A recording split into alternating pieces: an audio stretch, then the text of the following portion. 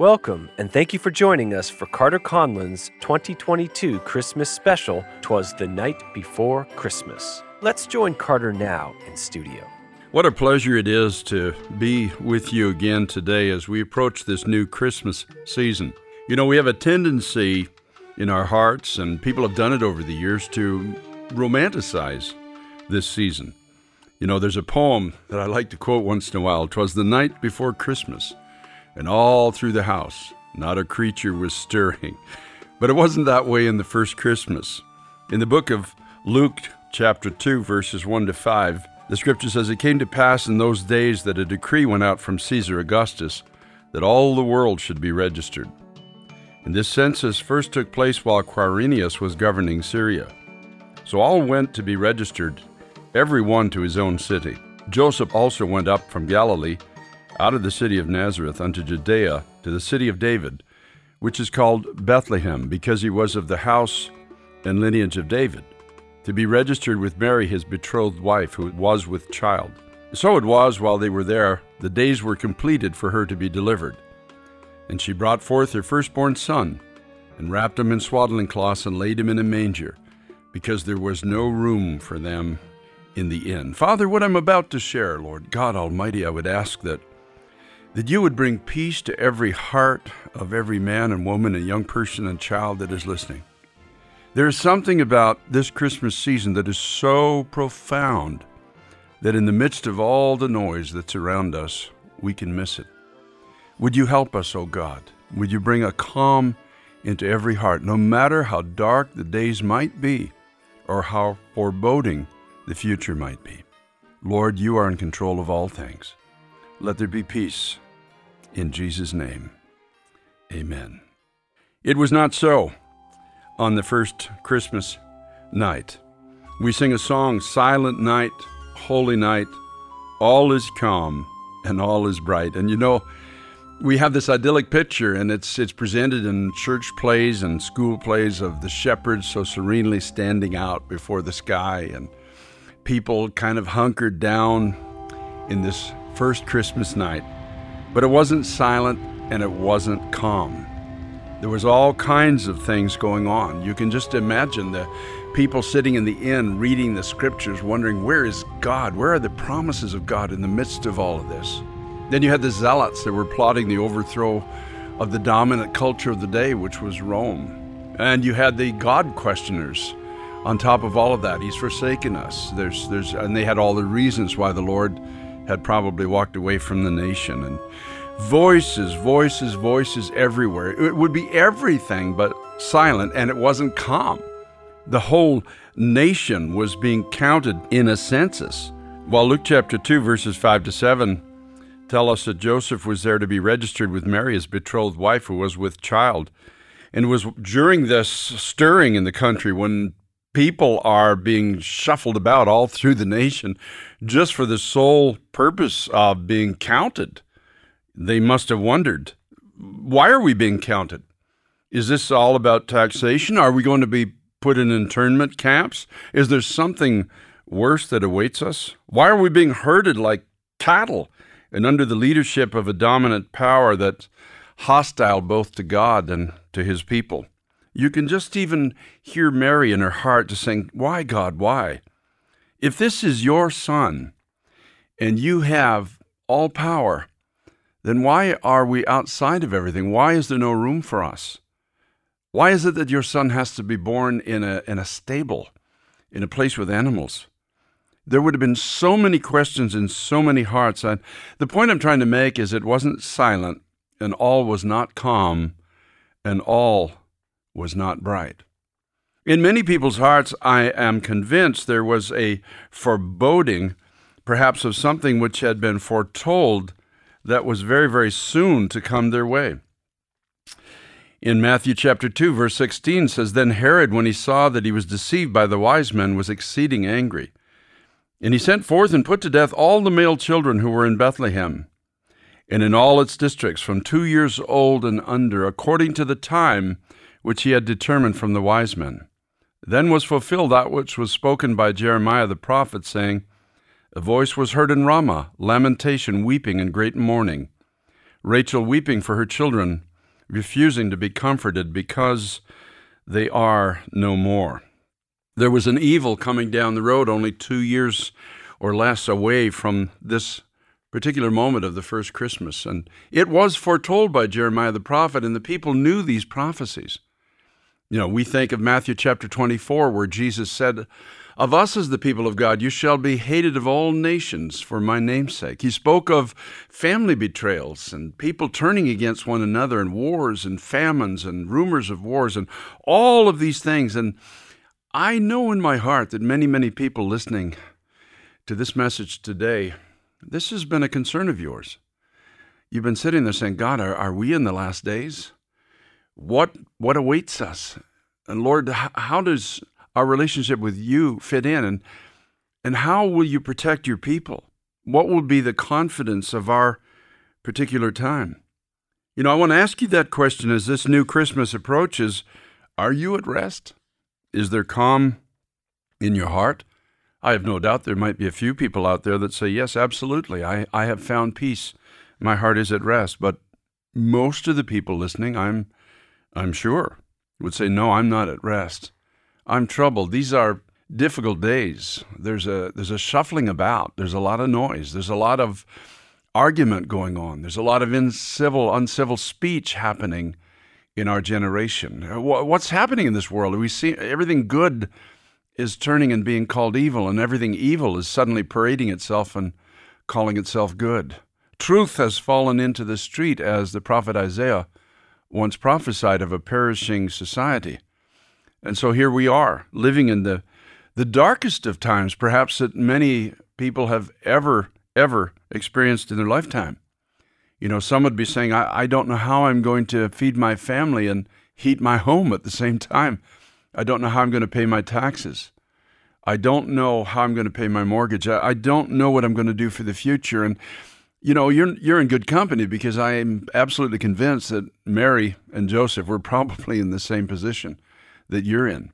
It just looked like it couldn't get darker. Yet, they were told that they were carrying an embodiment of the actual plan of God for this world and for the future and for eternity. So the question is, what can bring my heart to rest in this moment that we're now living in? And I want to make the answer to you really, really simple today. It's simply found in looking away from what is temporary and looking again at that which is eternal. Paul the Apostle says in Romans chapter 8, and beginning at verse 15, "For you did not receive the spirit of bondage again to fear, but you received the spirit of adoption, by whom we cry out, Abba, Father. The Spirit himself bears witness with our spirit that we are the children of God. And if children, then heirs, heirs of God, and joint heirs with Christ, if indeed we suffer with him, that we may also be glorified together." And here's the key verse, verse 18, Romans 8.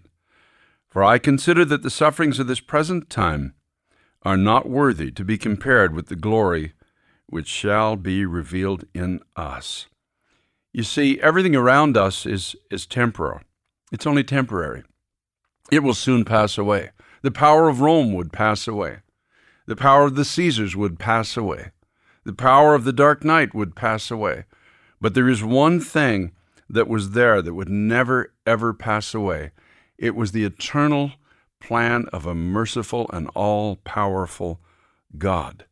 And the sufferings of anything that you and I have got to go through in our time is not worthy to be compared with the glory that shall be very, very soon revealed in all of us.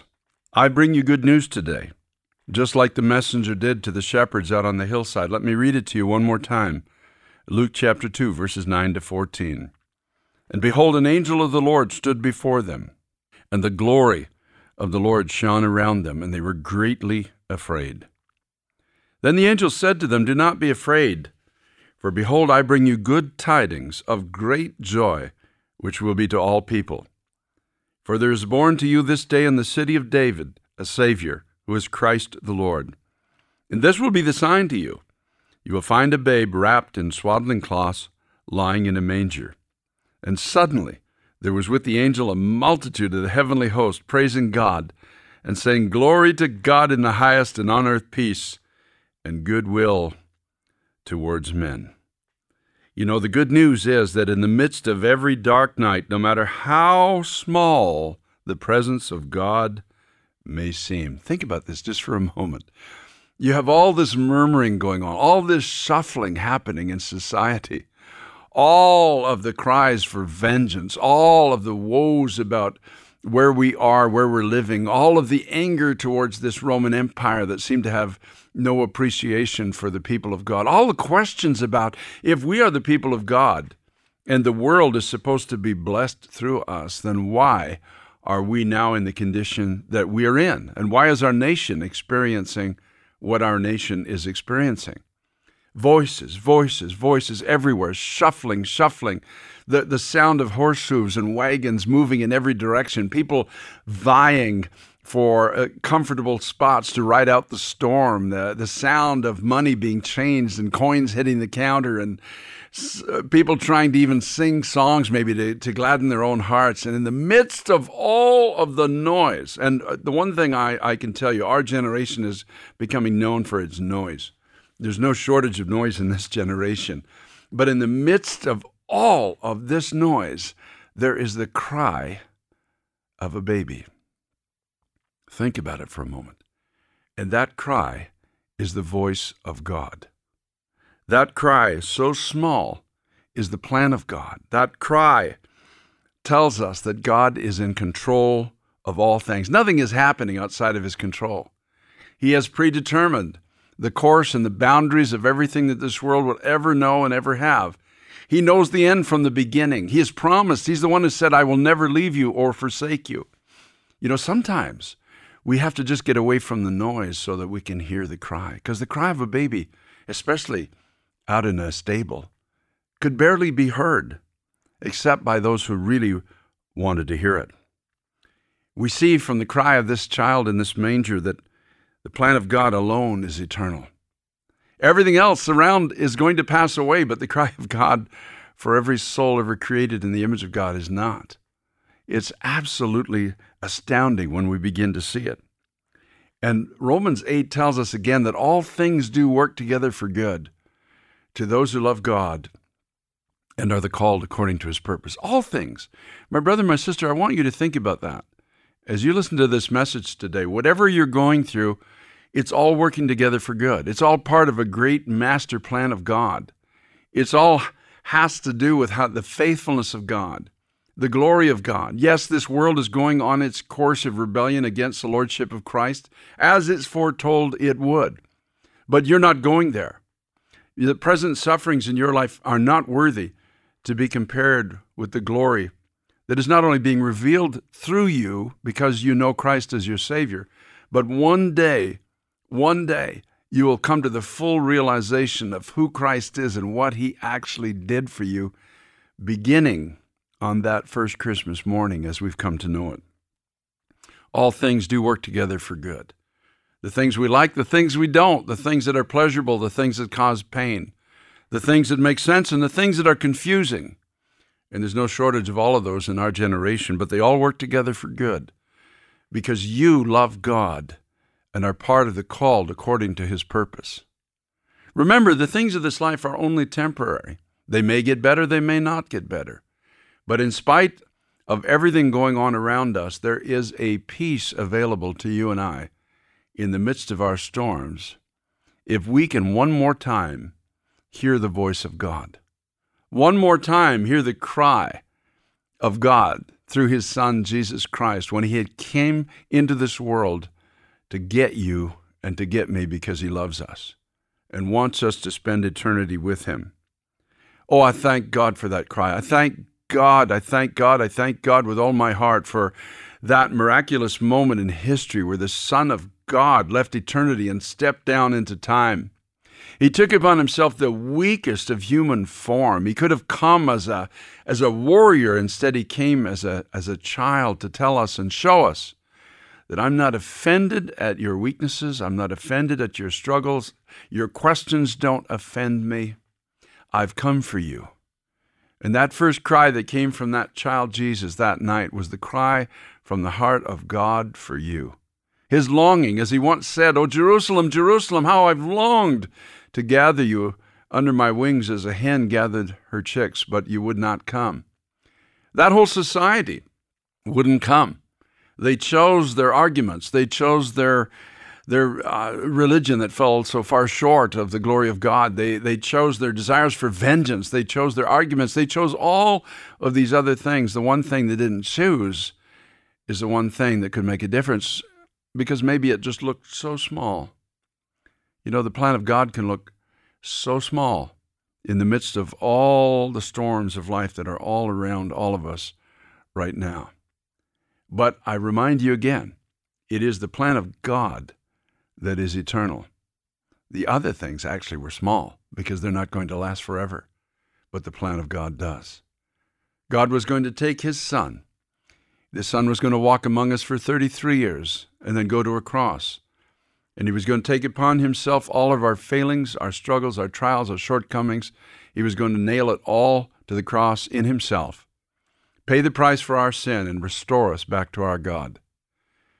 Oh, the sufferings of this present time are not even worthy to be compared, not even worthy to give consideration to, because there's a coming day of glory where God is going to be revealed in us and through us for all of eternity. But until that day, he says, "I will never leave you. I will never forsake you. I will be God to you. I will change you from image to image and glory to glory, even as by the Spirit of the Lord." As things grow darker in this world all around us, as the writer of Hebrews once said, don't cast away your confidence in God, especially at this time. Yes, his voice might seem so small compared to all the other voices and all the other noise around, but his voice created the universe. His voice has the power to calm seas and storms. His voice can call the dead out of graves. His voice will judge every person ever born into this world. And at the sound of his voice, every knee will bow. Every tongue will confess that Jesus Christ is Lord one day. And it all began in a very, very dark time on a very, very noisy night when the Son of God was born. And he cried out on that first cry from the heart of God for you and for me to come to know him in a personal way. Now, if you don't know him tonight or today, I'm going to encourage you that just admit your need. That's all you have to do. Just admit that you need God. Stop trying to figure it out on your own and do yourself a favor and just cease from listening to all the conversation around and even to the arguments of your own heart. And admit that you need him and believe that he loves you. Believe that he came to get you because he loves you, not because he felt just obligated to redeem you. He came for you because he loves you. And he promised that he would protect you and provide for you. He told us, he said, seek first the kingdom of God and his righteousness, and all these things shall be added to you. He told his own disciples, don't worry about what you're going to live or what you're going to eat or what you're going to wear. Let your priority be to seek first the kingdom of God. And if you do this, all these other things will be added to you. You know, folks, I've been around much of this world for a lot of years traveling as a speaker. And I have lived long enough to see this is true. I've seen the people of God in the most dire of countries and political situations, but I've watched as God has provided for his own people, miraculously in many cases. It's amazing to see it. The scripture is true. If we seek first the kingdom of God and his righteousness, he will provide all of the things that we need. So don't worry. Don't spend your day worrying about these things. Spend your day focusing on the goodness and the promises of God. In Luke chapter 2 and verse 17, we finish with this one thought about the shepherds. It says, when they had seen him, they made widely known the saying which was told them concerning this child. So here it is. This Christmas, take time to tell others about the Christ that you've come to know. This is a perilous time. This is a fearful time. This is a time filled with noise and questions, and people are clamoring everywhere. There's very little certainty about the future left in anyone's heart. They're turning to addictions. They're turning to depressions. They're turning to things that will never satisfy, ideologies that can't satisfy, truth that is not truth. I mean, there's just a hodgepodge of confusion in this generation. But in the middle of it all, the voice of God is still there. The noise tries to drown it out, but the voice of God is still there. And I love the fact that I guess it's only a guess on my part, but it just seems that the Lord could not break through to the people in the inn, or the people traveling on the road, or the movers and shakers, or the zealots and all the rest of them. He couldn't break through. So he had to go to people who could hear. People out in a field, people who are probably on the lowest rung in the ladder of success of their time. You know, I was told that if you couldn't get a job, you became a shepherd. It was really that low. But the angel came to them and brought them to see something, to hear something, and to see something that only God could have revealed to them. And the scripture says, when they saw him, my prayer for you is going to be, my brother, my sister, I'm going to pray that you could see him again. That you can see the power of God, the goodness of God, the mercy of God, the otherness of God. That his ways are not our ways. His thoughts are not our thoughts. As the scripture says, he comes in a way that we never thought he would. And even beyond that, that you could hear him. That you could hear the cry of his heart for you. That you could see the goodness of God and the plan of God that this world laughs at and thinks is so feeble and so weak. But this world who laughs at it will one day be dissolved. And everyone will have to confess that he's Lord. It was the plan of God. It was the power of God. It was the mercy of God. It was the goodness of God. It was the glory of God, all wrapped up in a little wee baby in a manger. And the cry that came from his voice was the cry from the heart of God for you and for me. I can hear the Lord saying, oh, that they would trust me. Oh, that they would know my goodness towards them, my heart towards them. The longing, the desire that I have to spend eternity with those who will turn and trust me as their Lord and Savior. So simply confess him as your Lord today. Jesus Christ, I can't save myself. I need you. And I believe that you died in my place so that I might be forgiven and restored back to a relationship with God. And from this day forward, I confess you as my Lord and my Savior. And when they'd seen him, they made widely known the saying which was told them concerning this Christ child. This Christmas, tell somebody who needs to hear.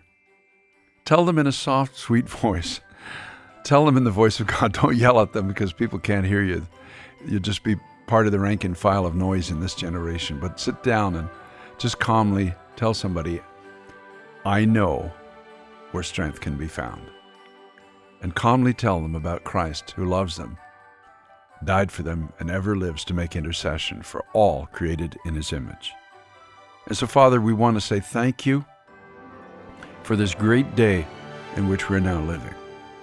Lord, we're not taken aback by the darkness, for it was foretold that the day before your second coming would be dark, just as the first one.